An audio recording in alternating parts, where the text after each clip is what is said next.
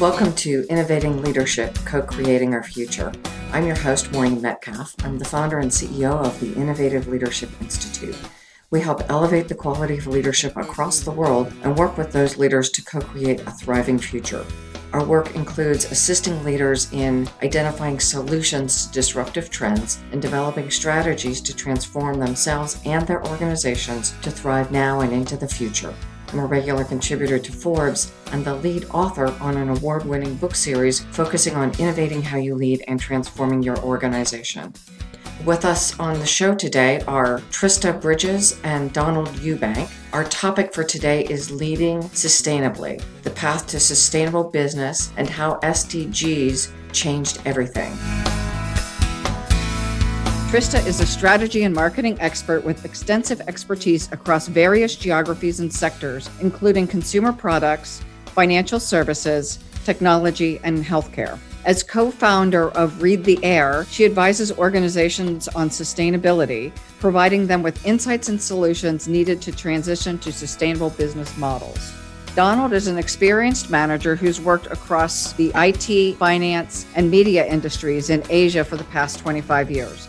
As a co-founder of Read the Air, he serves as an important advisor to businesses that are integrating sustainability into their core strategy, guiding their teams to lead sustainably and apply critical tools for managing their impact. Sustainability is now a business critical issue. Those companies and industries that don't embrace it will be left behind.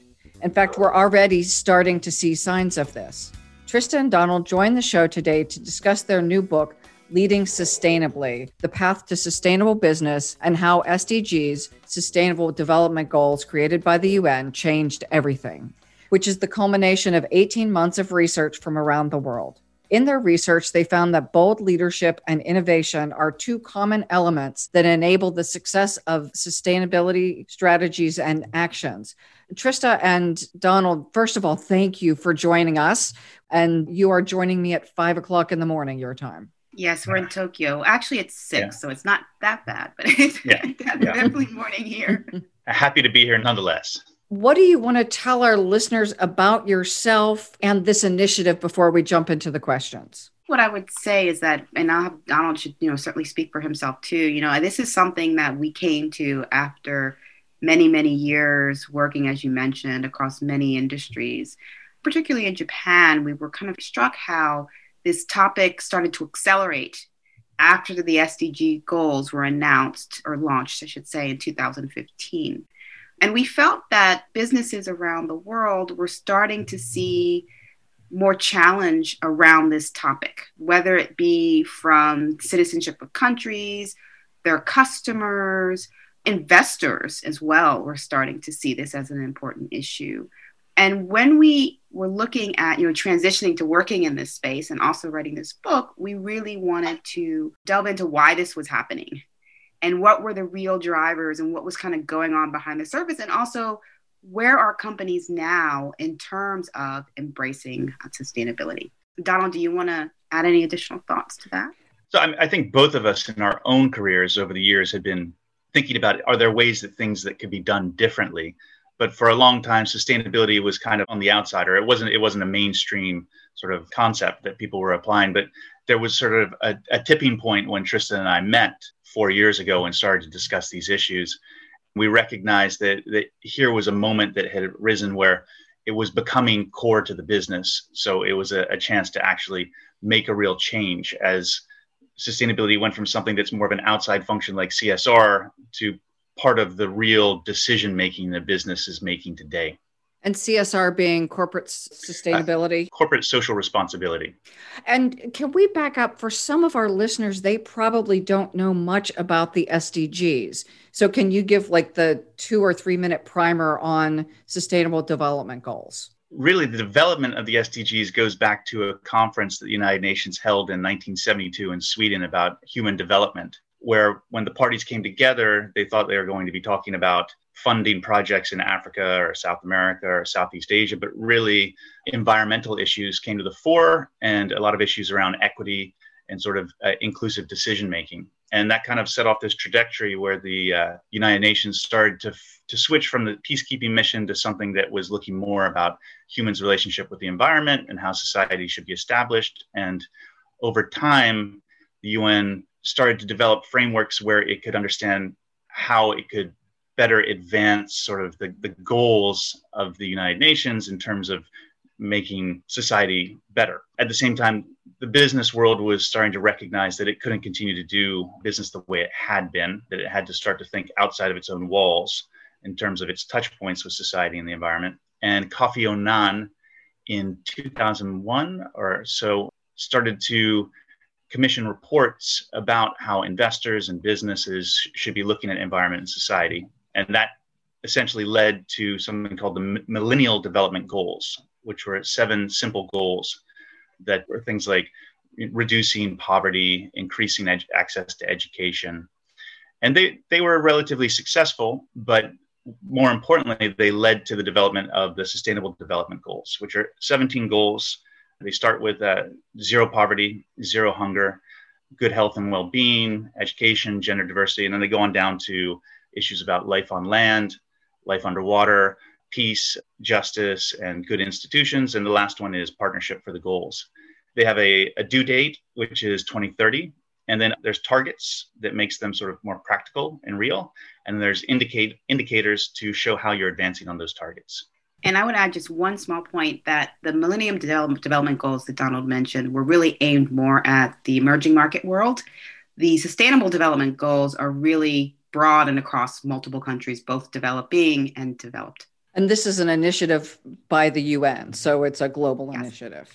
Great. Yes, and it was agreed at the time by, I think was it 180 countries, I believe, Donald? It's a consensus driven with all the members of the United Nations. Are companies making progress in integrating sustainability into their strategies and operations? Because if we're supposed to make significant progress by 2030, a decade is both a long time and no time at all. Yeah, exactly. Yeah. So what we saw when we spoke with organizations was, I think there's a couple of things. The SDGs are a helpful framework that many companies have been using to try to kind of just understand what's going on. I think the first step is within any company is, what are we doing well? What aren't we doing well? What do we need to fix? Some parts of the world embrace them more strongly than others, right? So you see in Asia, for example, or in Europe, I'd say to a certain extent that, it's really a helpful framework that they can use to think about sustainability. In the US, you see less of it, right? Which may also have something to do with its relationship with the UN and how it sees the UN in general. But I would say in terms of progress, you'd be hard pressed to find a company today that doesn't, for example, have a sustainability report, which is kind of step one, which is just reporting. This is what's going on. This is how much water we're using. These are our emissions, et cetera, et cetera. So that was really step one. But now organizations are starting to say, okay, what's really material for my business? And that basically means, what are the things that really are going to make a difference and move the needle for my company, and also from the perspective of external stakeholders, which are usually customers. That's how companies think about it. And there's a lot of inherent risks and opportunities in that for companies. And so that's what companies are starting to see. And you're starting to see more and more organizations around the world. Like, for example, one of the companies we spoke with was Coca-Cola, and they're featured in the book. And they definitely see opportunity to grow and expand their business with, sustainability. There are real benefits, right? If you can develop a clear sustainability strategy vis-a-vis your competitor. And why? Because consumers are starting to say, for example, and customers are starting to say, look, we want to support products and services that are more sustainable. We don't really believe that business is really doing what it should be in terms of its responsibility to society, where at the same time, we're also seeing governments who are kind of falling short, right? And I think around the world, we would say these problems in the past would have probably been handled by government. But what's happening is they're just not as effectual as they need to be in handling them, which means everybody kind of has to step up. So there's a lot of pressure on companies now to do more. And so we're definitely seeing some real positive actions. We can talk about them later. There's definitely laggards, and we're not there yet. And to your point, hitting the goals in 2030 is going to be very difficult to do, right? But I think we are starting to see acceleration in terms of action and some positive signs that a lot of companies are starting to say, okay, we need to be doing more and we need to be moving more quickly. I do find it interesting that companies are making significantly more progress in some cases than the governments where they are headquartered. Well, we found a really interesting example of that, which is a company called Rangensels, which is a Swedish family-owned waste management company, and they're kind of across Northwest Europe. And they discovered that they could recover phosphorus from the industrial waste that they were collecting and then incinerating. Phosphorus is really important for use in agriculture, but the German laws do not allow them to put this phosphorus back into the agricultural industry. So they had to actually consult with the government to get the government to change policy. So sometimes the issues with the government is that the government hasn't understood well enough sustainability to make the policy that's necessary for businesses to be actual to advance on it. But also the incentives for government to take action are quite different than business. Businesses are responsive to their customers and their consumers, whereas politicians are working more on an electric cycle. And so sometimes their vision is unfortunately not as long-term as it should be. Well, and this is also where boards come in, and they can take a longer view, and in many cases do. Absolutely. And we actually are working around starting some thinking around that topic of sustainability on boards, because it is a space where I think more work needs to be done. So if you look at kind of the board level, there's been a lot of initiatives around the world around gender diversity on boards and racial diversity on boards. And that's been a really positive development. This is an area where we don't yet have a lot of expertise at the board level, and we really need it. So one of the things that we, kind of just looking at what's going on with companies around the world, there's a company called Kering, which a lot of people on the call may know. It's like the second biggest fashion house in the world behind LVMH. And they just appointed the actress Emma Watson, who has been a longtime environmental activist, actually, and has been an advocate for sustainable business as the kind of sustainable liaison, right, for the board at the board level. And I thought that was an interesting development. And I wonder if we'll start to see more businesses designating a member of the board as the one to kind of be the savvy one on the board to kind of teach the rest of the board. Because the problem is that, when a board is looking at different, the trajectory of a company or the projects they might do, they have to be looking with this lens as well. Because if they don't, then it's not really a priority, right? So we can say all we want that it's important for our business, but if it's not really in the objectives of the company over the next 5 or 10 years, then it's going to kind of be deprioritized, if you will, and not be resourced properly. Yeah, just like anything else, if diversity is owned by the diversity champion, if sustainability is owned by the sustainability champion rather than the board and the senior team, it's unlikely to achieve the results that any of us are hoping that it does. Absolutely. Yeah, I could go back to talk about this idea of progress. In the book, we actually have 5 steps that we've identified that businesses go through. The first one is just having a base level understanding. The second is C-level engagement and initial choices. So you need to have the CEO on board, otherwise you don't go anywhere. And then the third is taking actions and having first wins. The fourth is getting cross-organization priority setting and buy-in. And the fifth is alignment and process integration. The majority of companies that are out there are probably somewhere at step 2 or step 3. We saw very few that were at 4 or even at 5.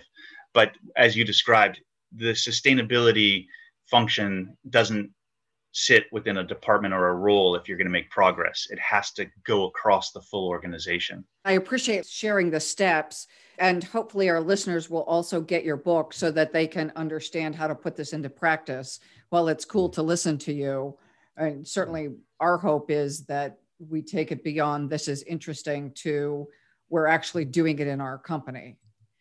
So what are some of the biggest problems companies are facing when integrating sustainability into their organizations? Well, I think the first one, which you've mentioned, is probably where it sits.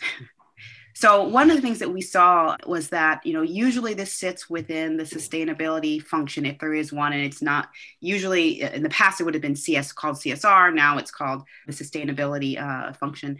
And that team is tiny in most companies. I think the most in terms of numbers of people that we saw was 25, I think, in a global organization. And that organization had about 150,000 to 200,000 employees. So you have to ask yourself, if you know anything about, as many people I'm sure listening today know about transformation within organizations, you must have more people working on a problem than 25 people. So if we look at digitalization and the amount of money and resources that have gone into that in companies over the last 20, 25 years, it's massive, really. And there's still more work to be done, but it's a serious thing for companies, and they invest in it accordingly. This is something that doesn't get that same level of investment. And that's a huge problem. Why? Because when a company has a problem, when a difficult time, they go through a difficult period, whether it be by a COVID or a financial crisis, certain things get cut first.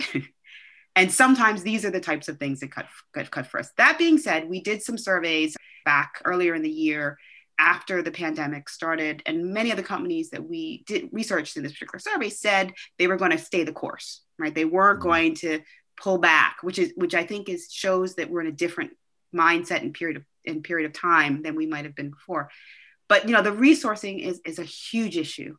Another thing is it's not really integrated into business processes. So one of the problems we saw was companies, basically, they identify what are their projects going to be, like the key projects, for the next year or 2 or 3 or 4 or 5 years. And usually when we do that, we think about business opportunity, we think about what our customers want and need, we think about what does our investment need to be. But sustainability is not really a part of that process. And what a lot of companies do is they have somebody, the chief sustainability officer, who kind of comes in later in the process and says, oh, does this have any negative impacts? Are we going to be violating any laws? And that's a real issue, right? Because how many companies, when they're at the end of the process, say, okay, we're just going to scrap the project? That just generally does not happen.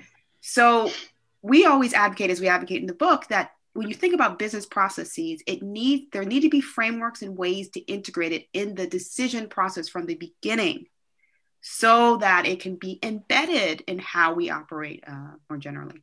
So not unlike decades ago, I worked in the total quality management area, and you either build quality in or you inspect it in at the end and then fix it. And the cost of inspecting and fixing is much higher than building the processes that integrate quality into how they are being performed. I'm assuming that is the same with sustainability.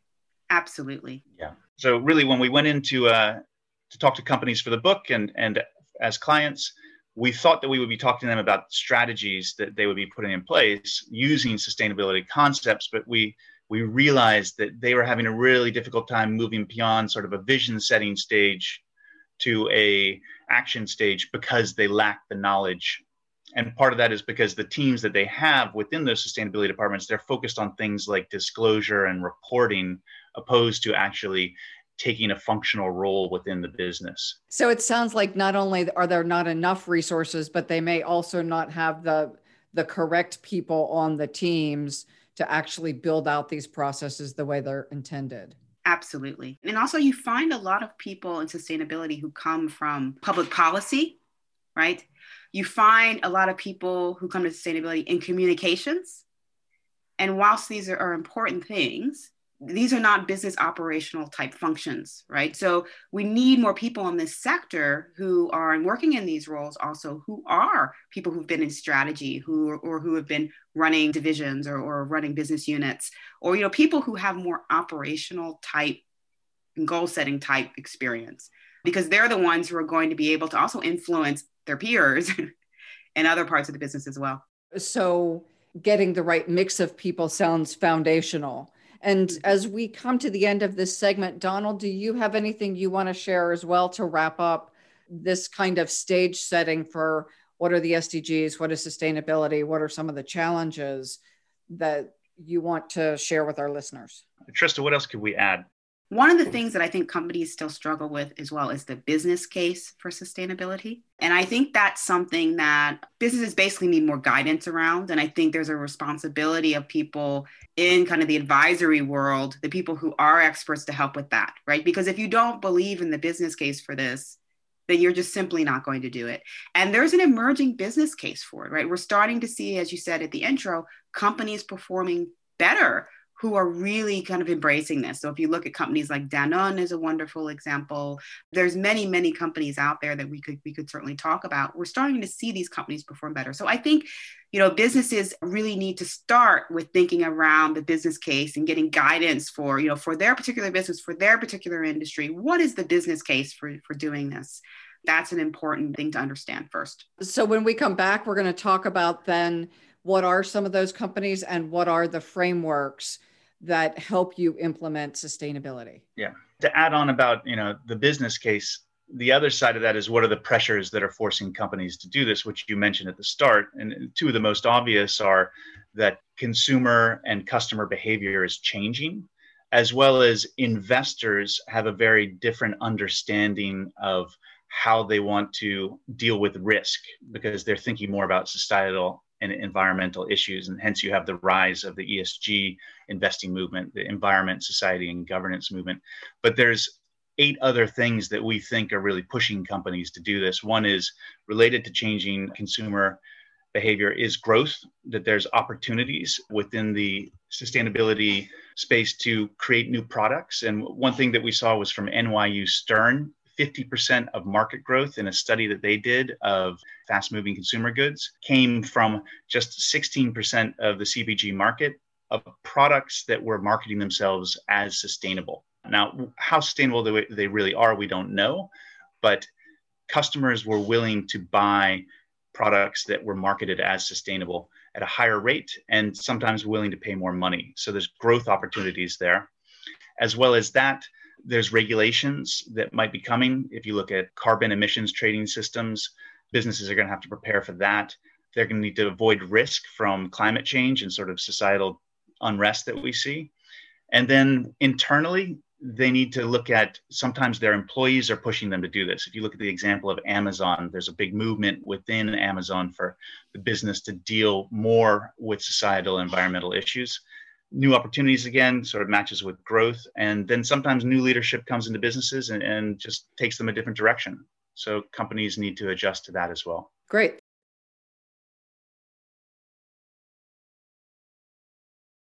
I encourage our listeners to think about, do you have a business case for sustainability in your organization? And how is that propelling you forward? And if you don't have a business case, how is that hindering your success? We are recording with the International Leadership Association Conference. We're talking about leading sustainably, the path to sustainable business, and how the SDGs changed everything. And our guests are Trista Bridges and Donald Eubanks. You, Trista, mentioned some companies that are doing this really well. So we know that leadership, particularly from the C-suite level, is part of driving change within organizations. Can you give us some examples of CEOs and their businesses that are particularly strong on building sustainable business? I want to give just 2 examples, medium to large company and one from a global multinational. So the first one, which we actually look at in the book, in what we call mission-driven companies, and these are companies that we consider have been built as sustainable from the start, okay?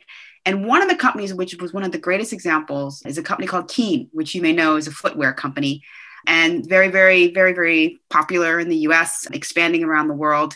They actually started, I believe, in the late 90s, and they have a really interesting story. As they were starting to kind of get a lot of traction, right? They were going to do a huge ad campaign. And just when they were getting ready to launch that ad campaign, the tsunami in 2004 happened. And so what they decided to do is, instead of doing that ad campaign, they deployed all of their money towards relief, okay, towards relief of the people in the affected regions of the world from this disaster. And why is this interesting? Because it kind of set them on this course that kind of permeated everything they did from that point in time. And we kind of talk about that extensively in the book. So what did they do after that? They didn't really see sustainability as something that kind of sat on the side, as we mentioned. They saw it as something they had to integrate in every aspect of their business. So that meant at the product level, right? So they really work very hard to make sure that their shoes are made sustainably. And that's from the leather that they use to how it's designed. It's designed to last, to the protectant that they use on the shoe. So they, for example, they've spent a lot of time innovating around having kind of a biologically based sealant for their shoe as opposed to something that's more chemically based that could have harmed the environment. They also, which is very interesting, is they also work to improve in their industry certification of contract manufacturers. As we know in the apparel and retail industries, one of the biggest challenges is understanding where and how the products are made that you carry, right? So if you're in a store, many people who run retail don't understand necessarily where those products come from. The actual producer of the products are working with contract manufacturers to produce their products. So they may be doing things, even if they're trying to operate sustainably, they may be doing things that are not. So there's a certification called the Higg Index, which was actually started by, interestingly, Patagonia and Walmart to really work on certifying contract manufacturers around the world. And what they do is they actually work with their contract manufacturers to try to help them get certified and to change how they operate, which is it's a really important thing to do. But they also maintain a lot of their production in-house. So I think they have about 54% of their production, which is in-house. The rest is basically produced through contract manufacturers. And why is this important? Because they have a model for learning. So they can kind of test operational manufacturing approaches that are more sustainable within their own operations. And then they can work with their contract manufacturers to help them become more sustainable. So that was really interesting. And then the last thing I'll say is in their hiring of employees, they look for people who care about this. They look for people who want to dedicate their life in some capacity to building more of a sustainable way of operating and working. So they encourage their employees too to be active, to be politically active, for example, to call their congressmen. They're very engaged in conservation efforts. And that's something that's also quite rare for companies, right? We especially in the US, we tend to kind of very much separate these two worlds, the political world and the business world. And they don't really have that view. Right. And I think that's a really interesting thing. And then the second company I'll talk about briefly is Danone, which you may know is the dairy and water company. And they're really emerging as one of the key leaders in embracing what we call the B Corporation model.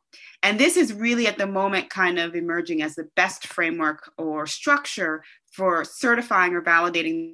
So they started actually in the US, making their US operations a B Corporation. And that was one of the earliest ones that they got the certification for. But they're moving around the world now. Japan actually just became a certified B Corp. So I heard the CEO speaking on a podcast recently, and he said that there's many CEOs contacting him, confidentially, of course, and asking, should we be doing this too? And so they are really emerging as a leader in their sector in the CPG space around this particular topic. It really helps to hear concrete examples, and especially how sustainability is built into the processes that build the shoes, like how they're treated. And the other, that the employees are engaged and more productive because they are committed to the cause of sustainability. Yeah. So I was talking to a client today about how can he engage his people and have them feel committed to the organization, which happens to be about curing cancer. You would think it would be a highly engaged organization, and yet it is still the role of the leader to continue to create the conditions where people feel motivated by the really important work they're doing. Yes, absolutely. So let's now shift to the conversation of frameworks. What are some of the frameworks that CEOs and other leaders can use to move their organizations toward a more sustainable business model? There's a whole host of frameworks out there, some older and some newer, and many of them are becoming harmonized. But it starts with GRI, which is the Global Reporting Initiative, and GHG Protocol, which is for measuring your carbon footprint. GRI helps you to look at the basic things like what's your employee turnover, what's your employee safety, what's your water usage and your wastewater, what's your energy usage. And we think that's kind of become a baseline. But then there's more interesting things coming out there like SASB, which is the Sustainable Accounting Standards Board. And they take a concept of materiality and try to look at what would an investor want to know about your business before they decided to invest in you?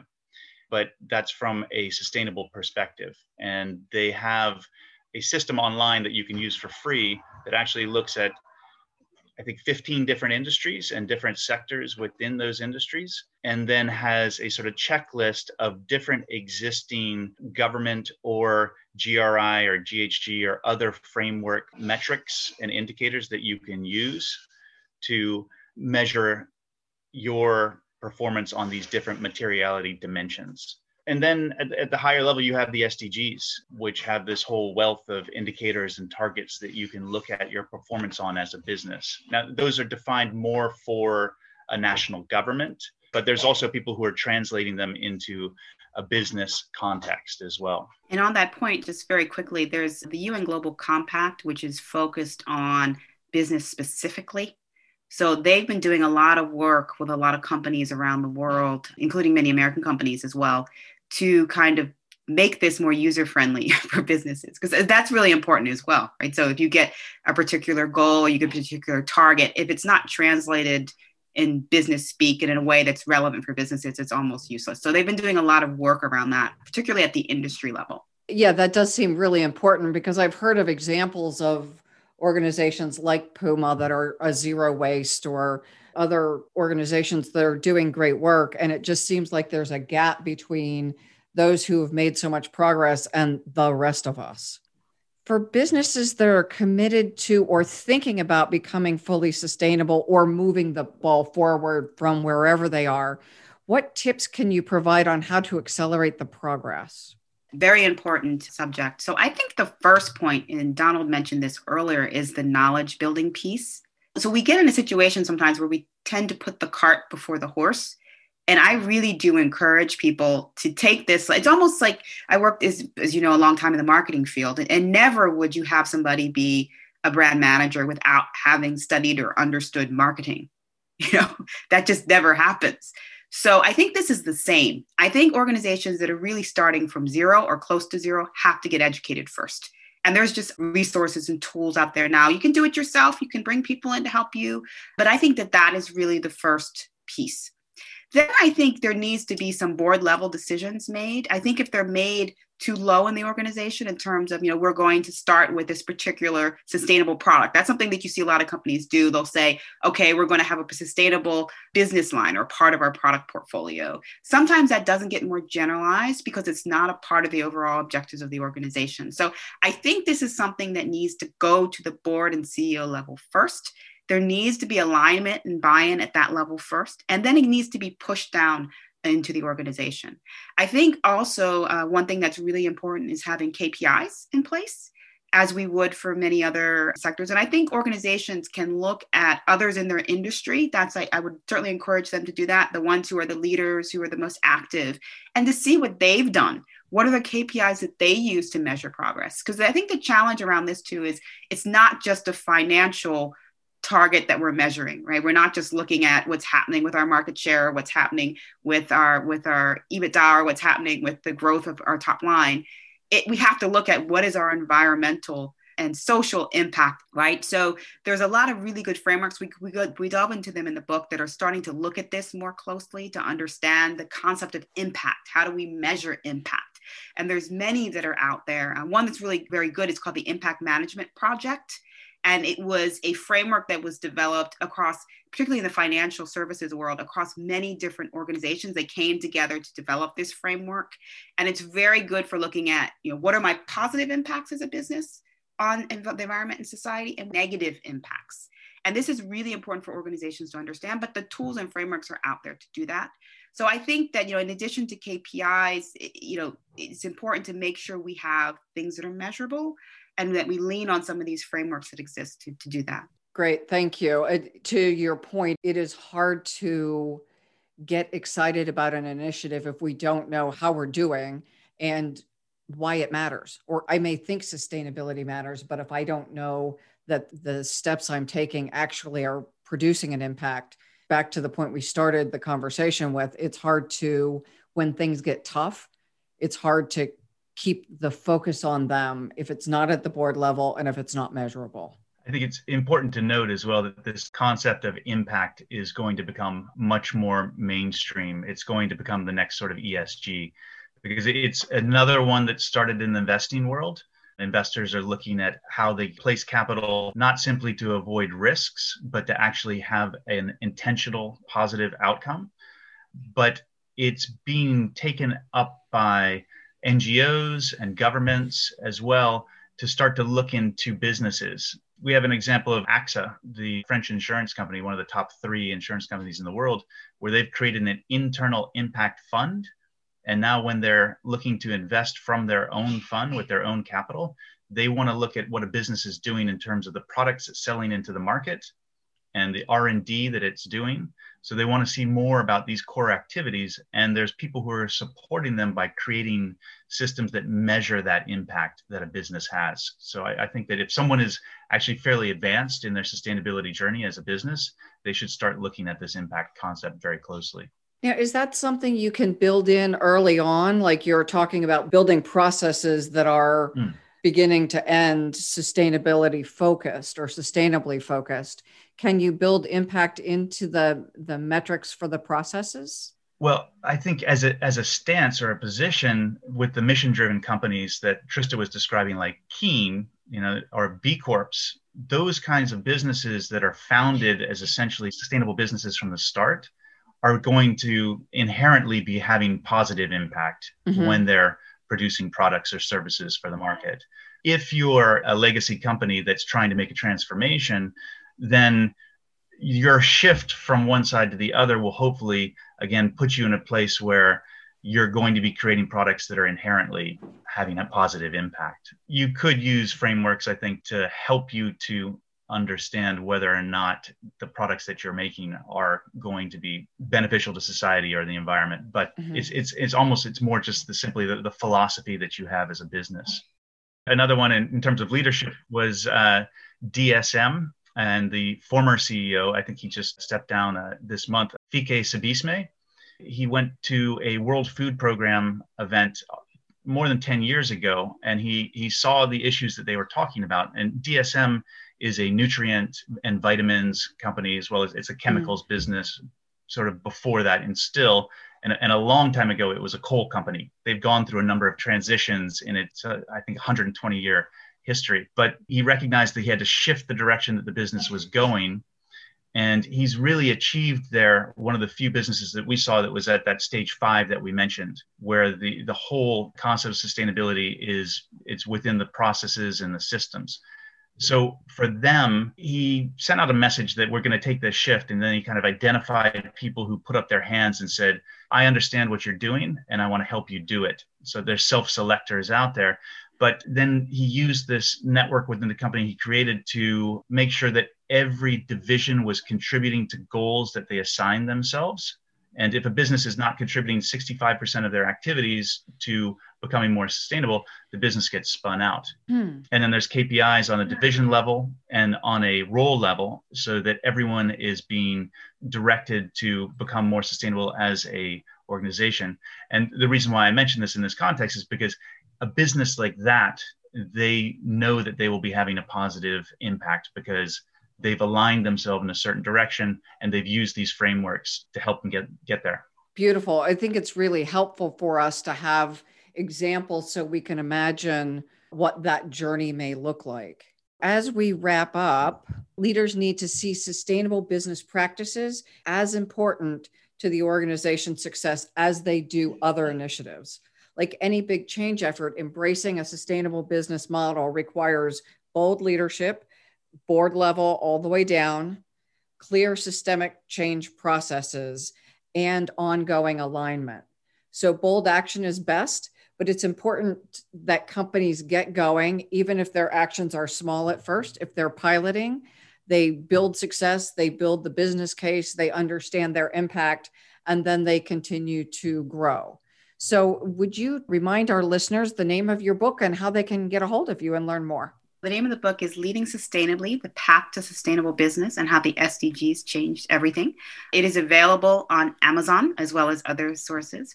And you can always get in contact with us if you go to readtheair.jp and also on LinkedIn. Beautiful. Remind us of your names so people will know who to contact on LinkedIn. Sure. I'm Trista Bridges. Okay. And I've said it improperly before. I said it with an S. So Donald Eubank. Yeah, there's just one. Thank you for all of the important work you're doing in the world and for sharing it with our listeners.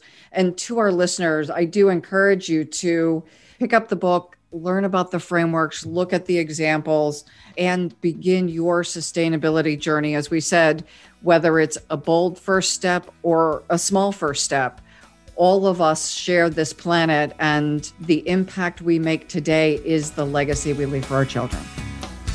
Thank you so much for joining us on the show today.